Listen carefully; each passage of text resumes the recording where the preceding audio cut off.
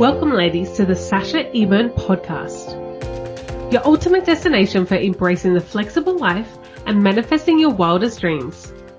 I am your host, Sasha Eburn, the no-nonsense badass VA coach.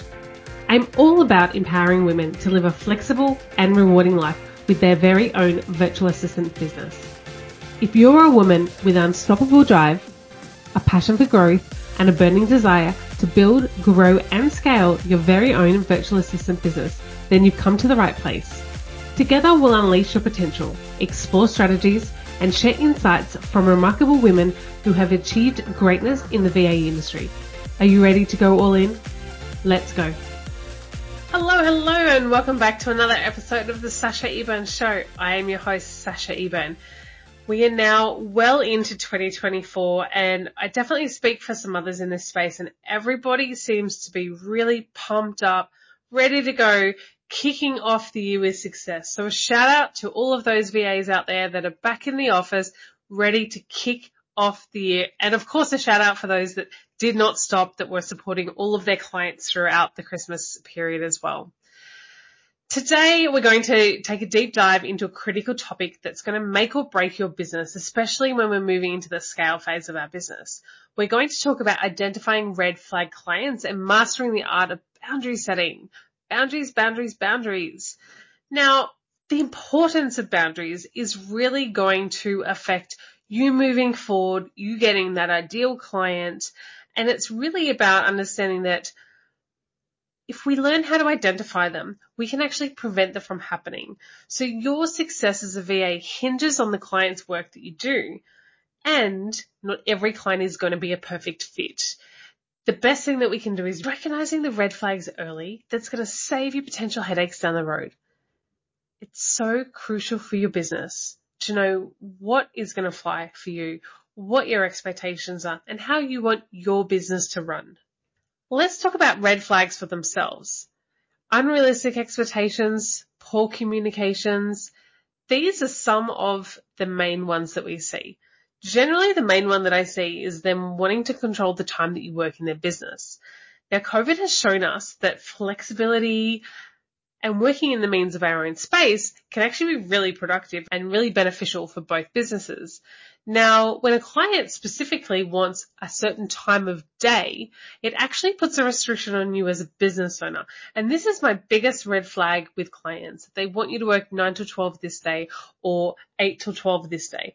It then puts a barrier around us as business owners to not be able to set up our business for success, set up our life for success, and then all we're doing is actually just jumping back on a 9 to 5 grind and working on somebody else's time.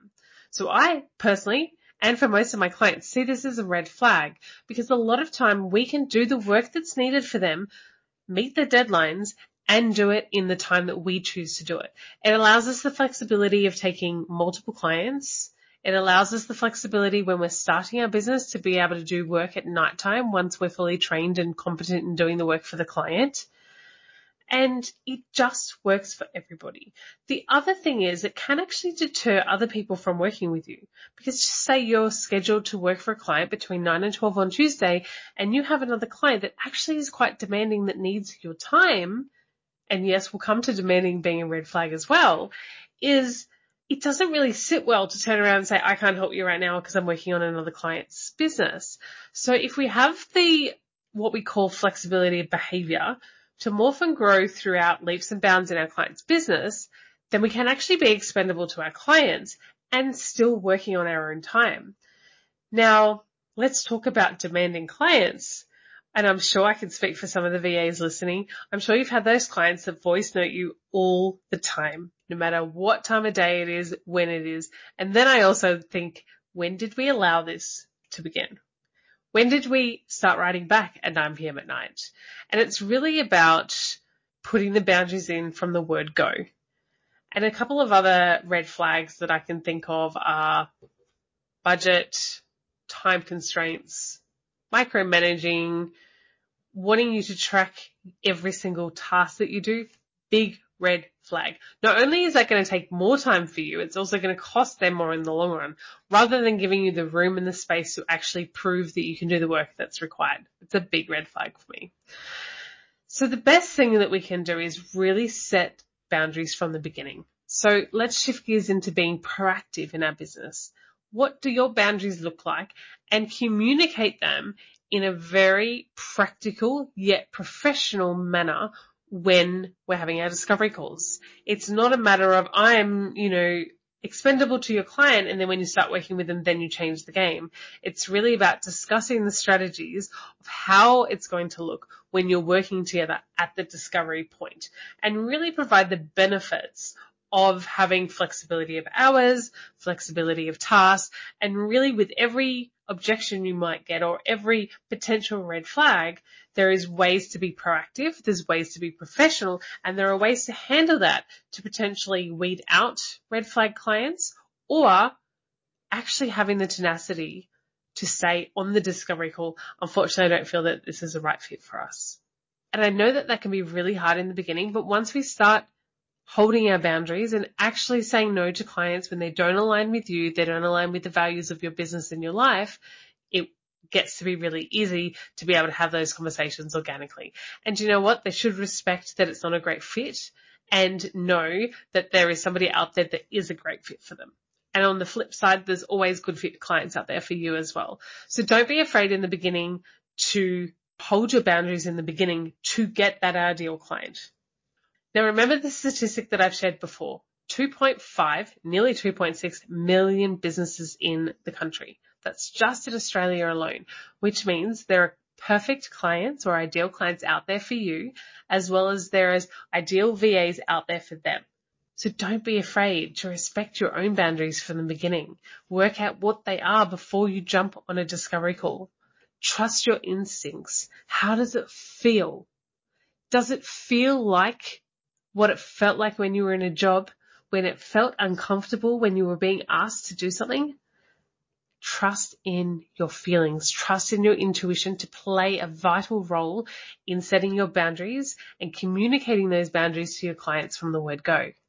Really ensure that we're doing this from the beginning is going to set your business up for success. Be proactive, be assertive, be professional, and just get it right from the word go so we don't have to have these red flag clients that are going to make working in our business uncomfortable. They're not going to want to do the work, and they're also not going to be happy.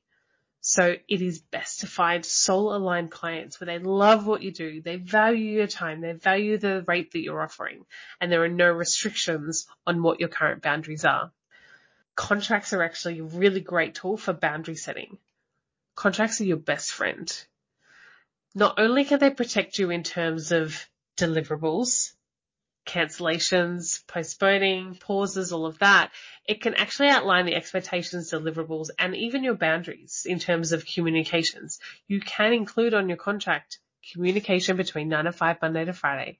So then it's already set the boundary from the beginning, and I'm sure that you've had a conversation about the demands of your time. Then if something happens on a weekend and you choose not to engage in conversation and you don't support your client when you're busy doing life and something happens in their business, that they can't blame you. Of course, when things go wrong, you can make the exception if you choose to support your clients in their time of need.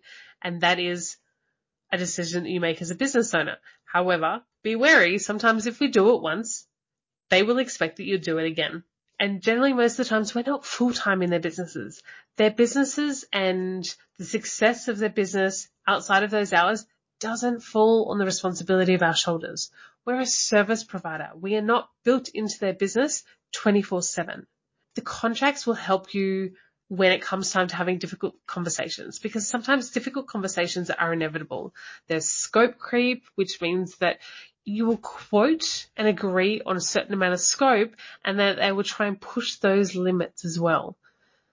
This is really important to hold firm with those boundaries, because if they push the scope creep out and you already start doing things beyond the scope, when it comes time to increasing prices and holding your values of your time, you've already been doing it. So the chance of them wanting to pay more for more services or elevated services and tasks, if you've already been doing it, it's going to be a harder conversation when it comes to increasing their prices at certain times throughout the year. Now, this is a big one. You need to know when to walk away. saying no to a client at any time in the relationship. So yes, we spoke about doing it in a discovery call. Sometimes we may not see any red flags. So it's important at any part of your journey working with a client, you know when to walk away. And take it from me, from my personal experience as a VA, there are many times in the beginning of my career as a VA that I didn't walk away. And soon as time went on, it spirals.